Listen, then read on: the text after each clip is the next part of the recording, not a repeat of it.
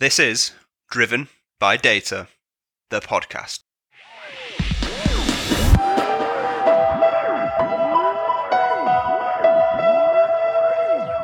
Welcome to Driven by Data, the podcast, brought to you by Orbition Group and hosted by me, Kyle Winterbottom. Orbition Group is delighted to bring this podcast series which boasts some of the most high-profile data, analytics and AI thought leaders from across the globe. Each episode details the journey to the top of our industry's most respected leadership figures while bringing unique insights drawn from first-hand experience on the industry's most trending topics, told in order to share knowledge, experiences and ideas to inspire, innovate and give back to the global data and analytics community. So sit back, relax and enjoy this episode. Welcome to Driven by Data, the podcast. Today I'm delighted to be joined by Annie Howe, who is the SVP of Data Science, Data and Technology for Group M. So Annie, thank you very much for being here. Thank you so much, Kyle, for having me. I'm really excited to be on your podcast. I've been listening and it's been really great up until from everything I've heard. Good. Well, I appreciate the feedback and looking forward to the conversation.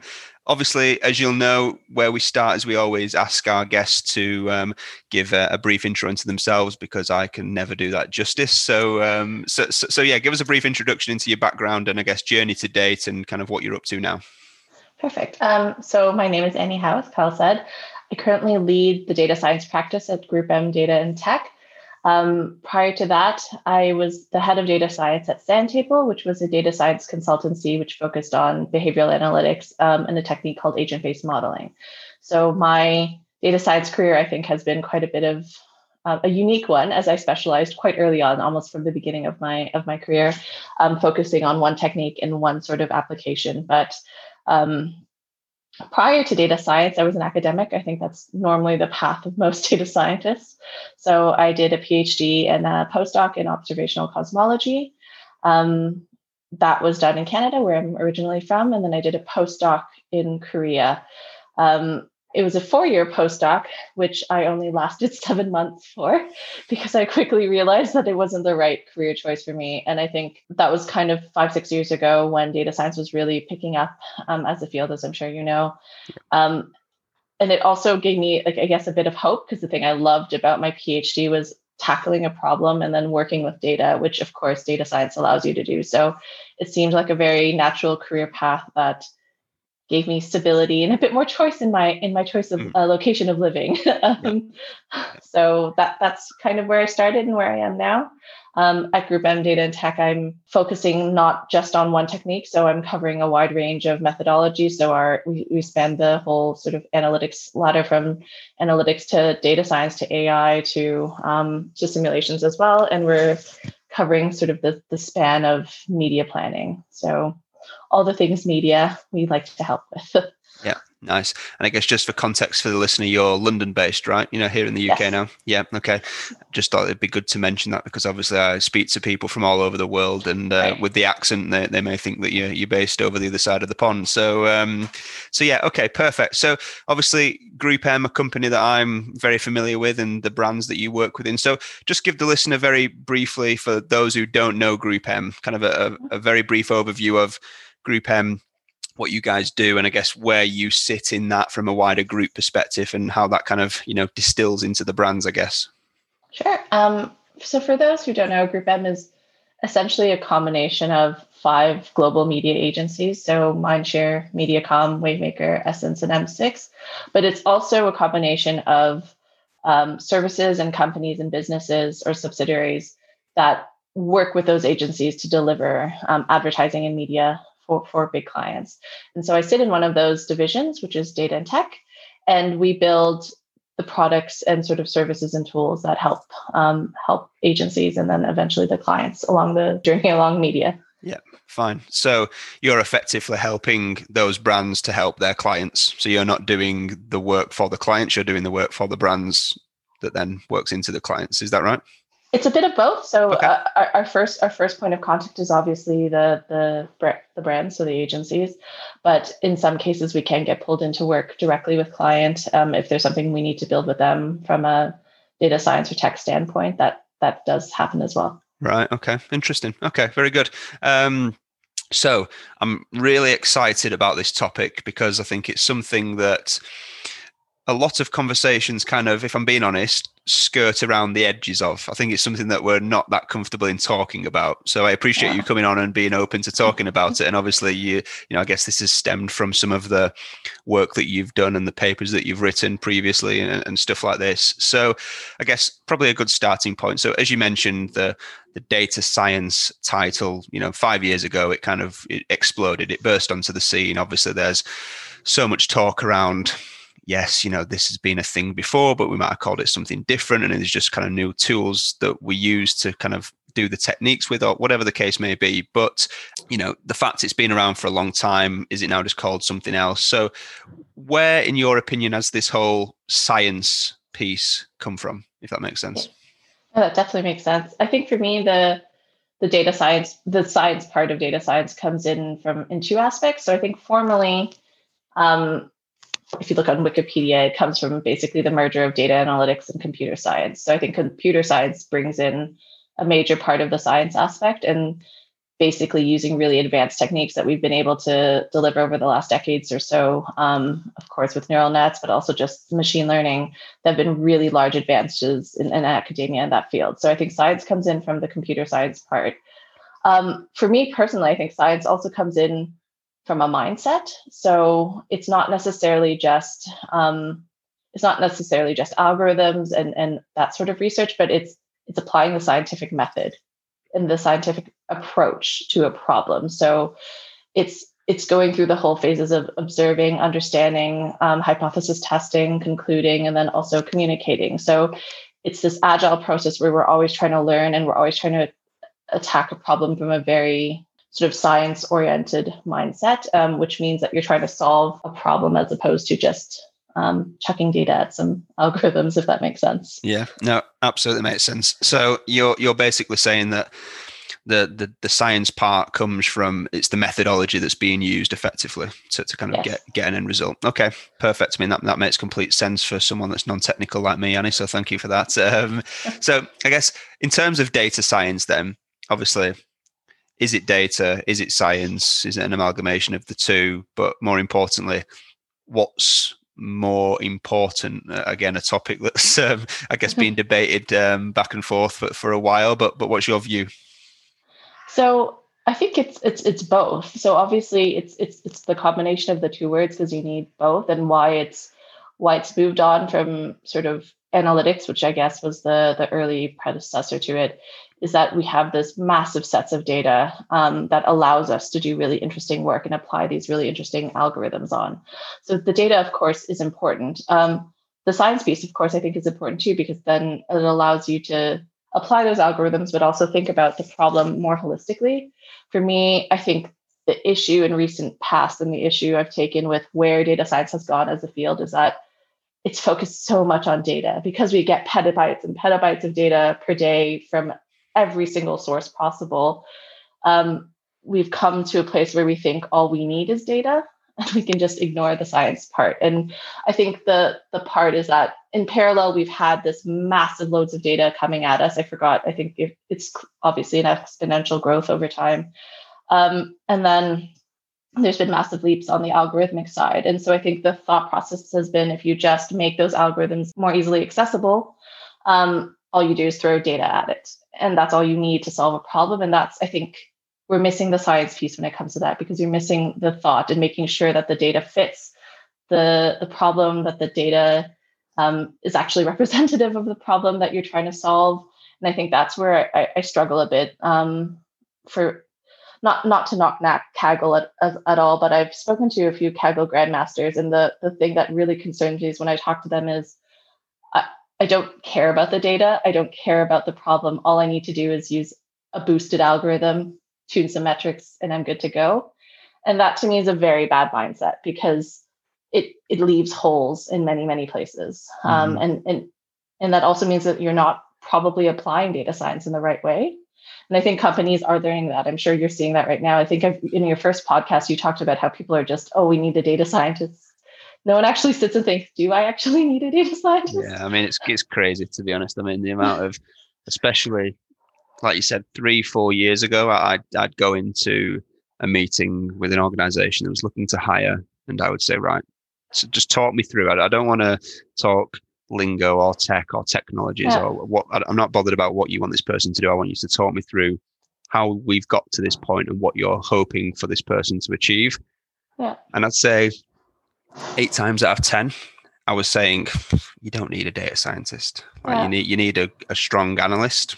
But it was cool. It was cool to hire data scientists. It's still cool to hire data scientists. And I think we're in this place now where businesses, especially that are on the start of that journey, it's become, and I've you probably hear me say this in almost every podcast. I need to probably get some new lingo, but it's become this thing where most organizations they want to start their journey with data and analytics, and therefore they jump straight to data science, machine learning, AI. They've often not got the foundations in place and all of that type of stuff. So there's obviously so much more to it than that. And obviously it's good there's someone like you in the industry kind of saying, look, it's not just a case of having data and sticking it into a model or an algorithm. There's much more thought process behind it than that. And I think it's ironic because when I speak to organizations, that's the way they attract talent, is exactly that. Have you got experience with these skills within these techniques and technologies? And if you have, that's good enough for us. And then they quickly realize there's a lot more of the softer stuff that these people might be missing. So you mentioned communication as one of the part of that kind of scientific methodology. And that's where there's a bit of, I guess, debate in the industry around, do data scientists need to be able to tell stories and communicate better? Well, of course they do, to a certain extent. So it's we're kind of on this kind of cycle of do we, don't we, what are we trying to achieve, what we're not trying to achieve, which obviously is interesting, right? But it's great that you've got someone like yourself in the industry saying there's more to it than that. There's more to it than just building the best algorithm, because absolutely. So moving on. So obviously the piece that you wrote around how data is seen as a commodity for the use of machines, I read that, and that was kind of intriguing. And I guess just for the context for the audience, I guess you were exploring the question of bias, right? And where machines ultimately learn those biases from. Just give the audience a kind of a bit of context on the paper and what the purpose of it was, and why you decided to write it and all that type of stuff. Right. So the genesis of the paper actually came from us as a data science team talking about the Black Lives Matter movement. Over the summer, it was something that really I personally feel very passionate about, and something that I wanted to talk to my team about. And where this, of course, landed to, because we're all data scientists, is how does this show up in data science? How does this show up in the work that we do? And the first place that it goes to is obviously data bias, then also training a model. And so I think it's widely acknowledged that bias exists in data. It's a field that I think many people in market research or in surveying kind of understand that there's bias in data collection and bias in data in general. I think what then happens is it stops at that point. It's like, yes, there's bias. Okay, good. But we'll still continue with the model, and we'll still continue training it and hoping that it turns out okay. And what we realize is that has massive effects, both financially, but also sort of ethically. And so the piece was mainly understanding how, when treating data as a commodity and forgetting about the bias and forgetting about the source of the data, how that negatively impacts a model when not taken into account. So there's tons of examples of this. I think it's been a huge topic in the media, given the recent firing or let go of Timnit Gebru. Obviously, that's something along the same lines of models can go wrong when you don't actually pay attention to what you're feeding it. And so the things that we talked in the paper was, I think a few years ago, Microsoft tried to train a bot on Twitter. And I think in under 24 hours, it became super racist because you're feeding it Twitter data.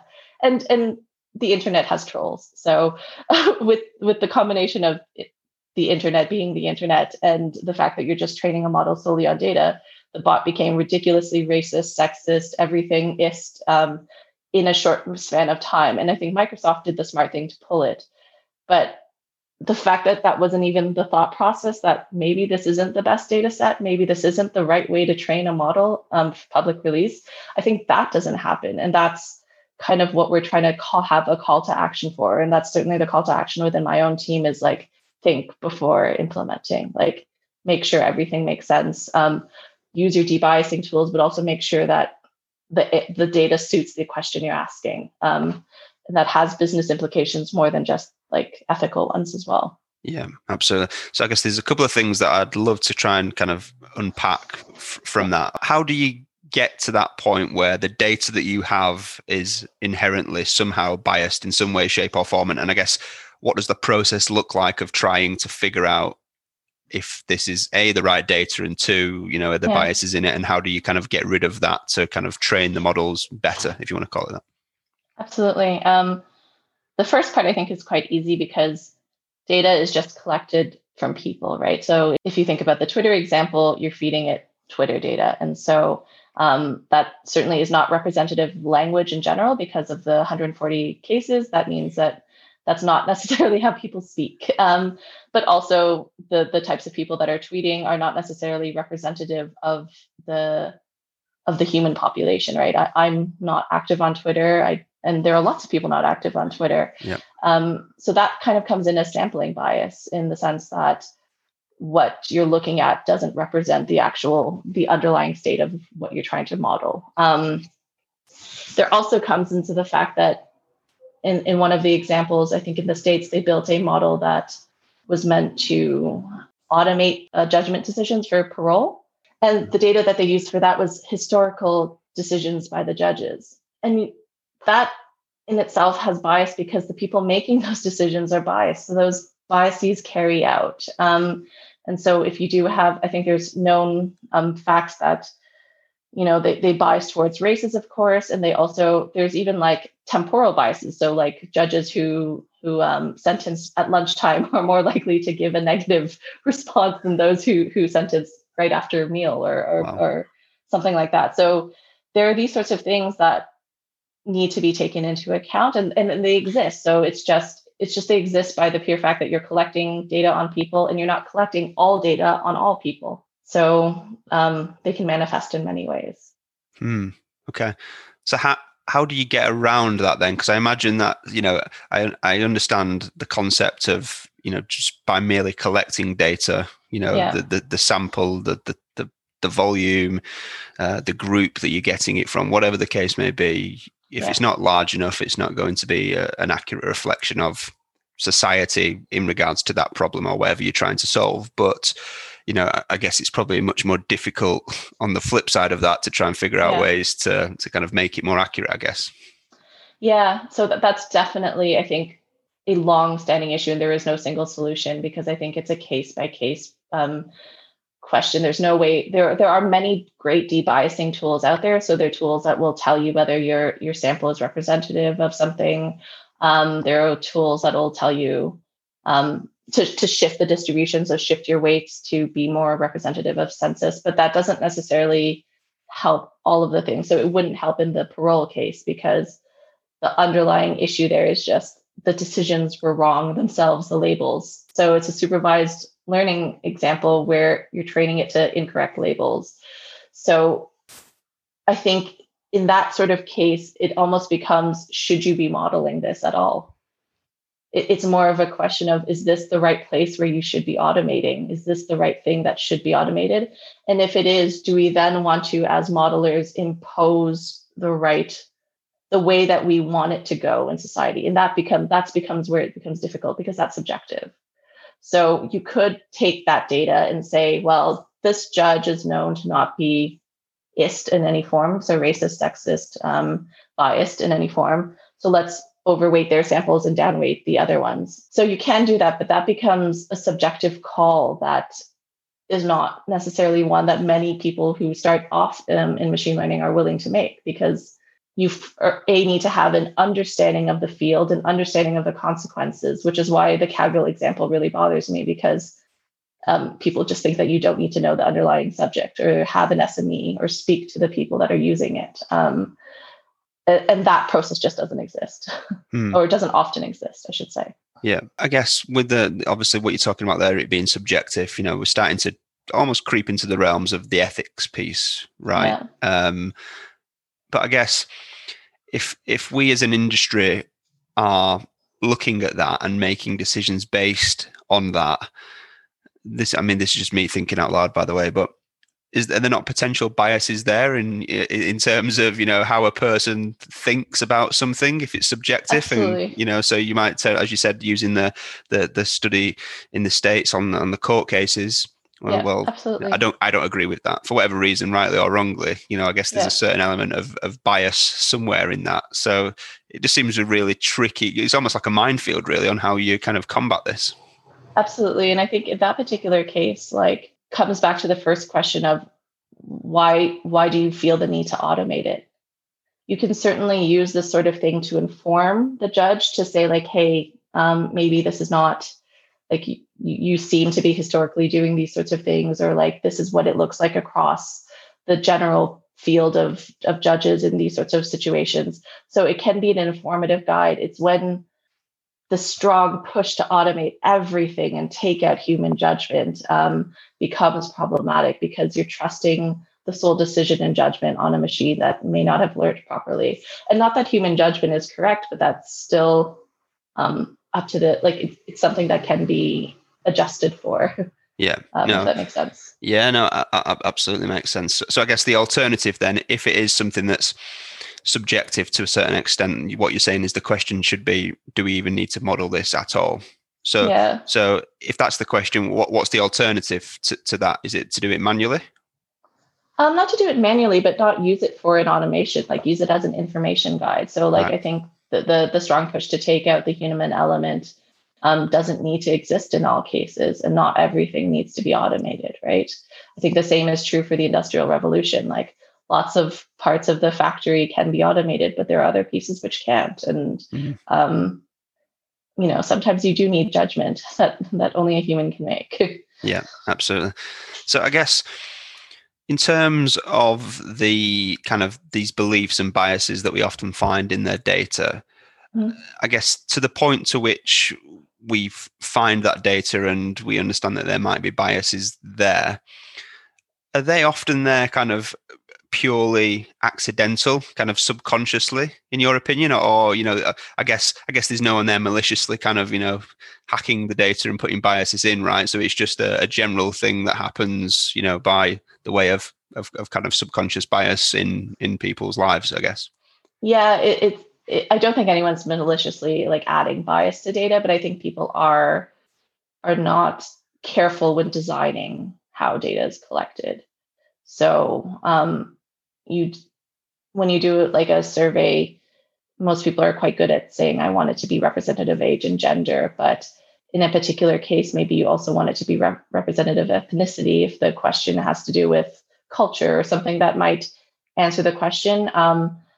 I think it is in designing of your experiment and designing of your data collection process where if you did that a little bit more carefully, then you may subvert some of the biases. And maybe it's not one data source, it's multiple data sources you need to look at, or multiple avenues. I think that's where you can mitigate it in a more reasonable manner. Yeah. Okay. So we're talking about here really something that probably can be addressed and fixed is that, we're probably not paying enough attention to A, the questions that we're asking, and B, the audience that we're asking them to. We need to probably think about that a little bit more carefully. Absolutely. I mean, so I've done models of say a UK car. So the UK autos are modeling how people purchase cars in the UK. And the underlying survey we used was biased towards, I think 50% of the survey was women over 65. And because it was a mass general survey across all categories, across all fields, this clearly wasn't good. So our model kept saying that everyone wanted to buy a Jaguar, which in reality is not true, because I don't think from the numbers that is correct. But because of the people that were in the survey, they were older ladies who had Jaguars. So that's kind of, that sort of thought process of actually this is not right, because it was not a syndicated survey that covered the right field. So that happens.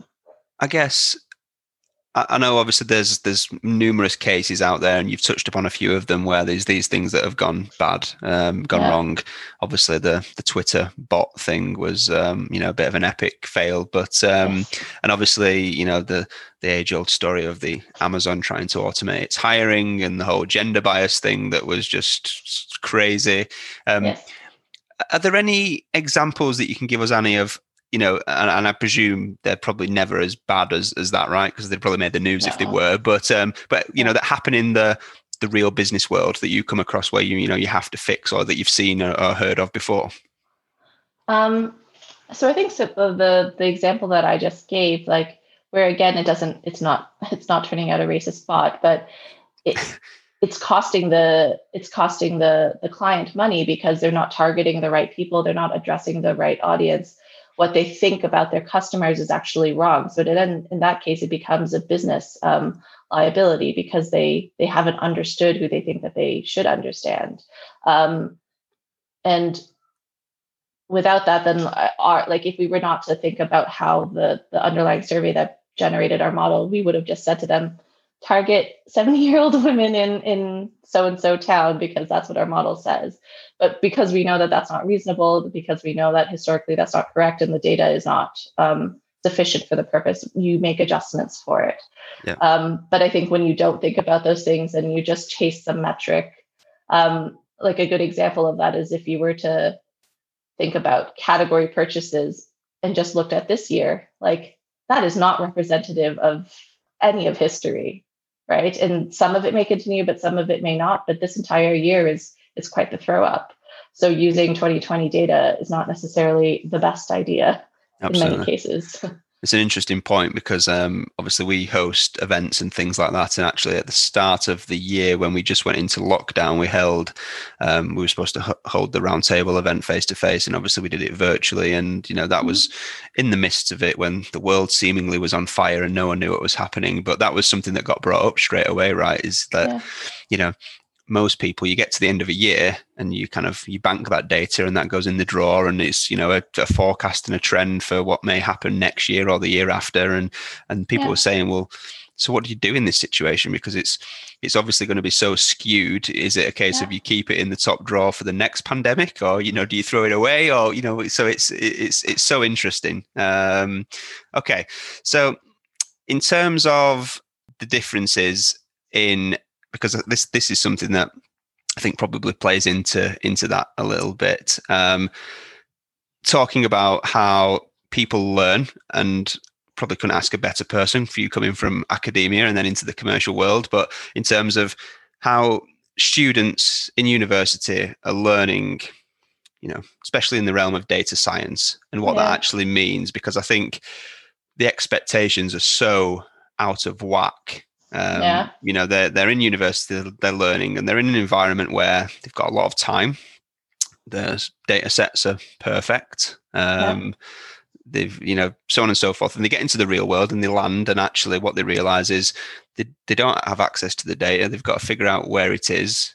It's not perfect. They don't have 6 weeks to build a model that's 100% accurate. And actually no one wants them to do that anyway. And then they're kind of like, wow, like what is this place? Why, why has no one spoke to us about this before? So I guess, you couple that with the fact that data science is now the cool thing to be doing, and every business is trying to do it. And often I don't think that many have, as I mentioned before, have a real strategy around why. I think there's an obligation that they should do it. And it just, that's immediately where they focus their attention, because I think that's where they perceive the value to be at that end. I'm not saying that it's not, but there's a whole host of things that should happen before you get to that point. When you factor all of that in, then you get into the real world, like you did coming from academia. I guess, is all of that, when you're talking about having to go and find the data, clean the data, prep the data, so on and so forth, is that then even the job of a data scientist? And then when you strip all that back, is it any wonder that these biases can sometimes creep in when they're, I mean, I don't know, you probably have to tell me, but I doubt that they teach you about bias in university, right? I don't know. Yeah. So I think that's actually a really good point, and something that's probably, that I'll say that I'm not sure is representative of everyone, but in recruiting, so I've been recruiting for the last 5 or 6 years for roles. one of the things that I really find, and this is a sweeping generalization, is that those with ML data science degrees, by far the thing that they always say is, oh, I only care about the algorithms. Data cleaning is just a thing that has to be done. And I don't really want to pay attention to it. And so when we do a test, the first thing they'll do is chuck it at a PCA. So put a PCA on top of it, do some dimensionally reduction, throw it into some sort of model, SVM, random forest, whatever, optimize some metric, and then here you go, problem solved. When the original question was find the relationships in the data that could help you understand, help the client understand the driving features for sales or something like that. And I think for me, that's where sort of an ML data science degree almost goes a bit wrong, because what they end up getting is a very generalist view of everything data science. And as I'm sure you know, there's so much in data science that they can cover and have to cover.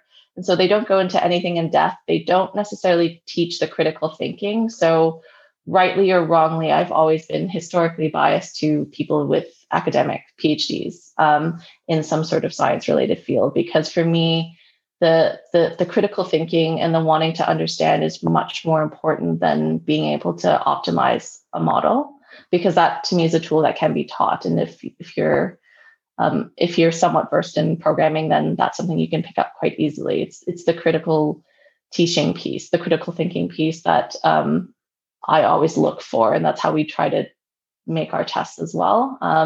And I'm sure that's not true of every single case and every single person hiring. That is certainly true for when I like to hire, because of what you said. In the sort of industry that we are, there aren't necessarily people telling us what needs to be done. A lot of the ideation has to come from ourselves. And so without that sort of grounding and thought process, then it's hard to ideate. You kind of are lost in the woods, and that's completely fair for a new person to be that lost because they haven't gone through that process. Yeah. So. Yeah. And I guess when you throw on top of that, the fact that there are organizations out there that they're at the start of this journey, they don't necessarily want to go and hire someone maybe like yourself who can shape this for them and build that team, but they don't want to go and hire a consultancy to kind of put all them foundations in place and give them the roadmap.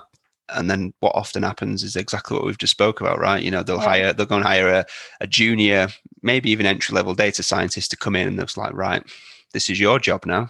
And that coupled with the fact that they've never had to be in an environment like that, where they're just given data and they have to put it into a model, and that's it. And I'm not, just want to be clear, I'm kind of not saying that there's not room for people studying data science at university. Absolutely not. Absolutely. But, I think there needs to be probably a little bit more context, and especially when you strip it all back. And the reason, for example, you're doing what you're doing is to give the brands that you work with better insight into their clients' customers, right? So their customers can make money, so it all comes back to the business. And I think that's the piece that we're kind of really missing. And especially, I kind of, to be honest, I have to agree with you on the PhD front a little bit, because I think that, and again, I've probably been misinterpreted on this a few times, so I need to be clear, but I'm not saying that people with a PhD aren't valuable, because of course they are, but I guess in the sense of what they learn at university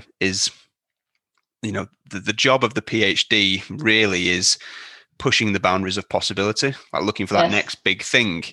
And the reality is that most organizations can't even find the data. So, we're kind of not ready for that as an industry, really, is kind of where my stance is on that. And I think that's where some of the more business, softer skill, critical thinking, like you said, all of that, the more logical business focused type stuff is really an ingredient that we're missing. And I've had a few people on the podcast that have kind of said they feel that we should be teaching kind of data and analysis and science and stuff like that to everyday traditional subjects. So if you're studying business, give them that skill set as well, as like an extra foundation course or whatever the case may be. So there's a lot of debate around this at the moment, I guess. But it's no wonder then why these biases are happening when you have, you put people in that environment and there's no kind of constraints or support, I guess.